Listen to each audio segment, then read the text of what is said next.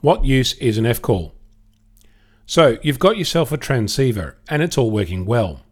You've read the manual more than a couple of times, and you know your way around your kit. It's great to know how to operate your own radio, and I have spoken to many hams who know their way around their own radio backwards. I remember one day speaking with an amateur, and we were talking about how I could show a spectrum scope showing activity across a band. He lamented that his radio didn't have that functionality. I had a quick look through his system and activated the spectrum scope on his radio as well. A pleasant surprise for both. The opposite happened not long afterwards when another amateur was using my rig to listen to a remote station. He fiddled with some settings and magically the station appeared from out of the muck and we could hear it clearly. I asked him how he did that, and after some hand-waving it transpired that there were some settings I knew nothing about.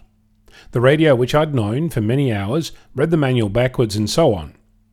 It's been on my to-do list for a little while now, but I've just spent an enjoyable couple of hours sitting at my radio, rereading parts of the manual, learning more about its operating parameters, how to set filters, turn on and off preamplifiers, change microphone equalization, and many other settings.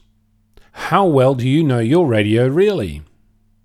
I'm Onno, Victor Kilo 6 Foxtrot Lima Alpha Bravo.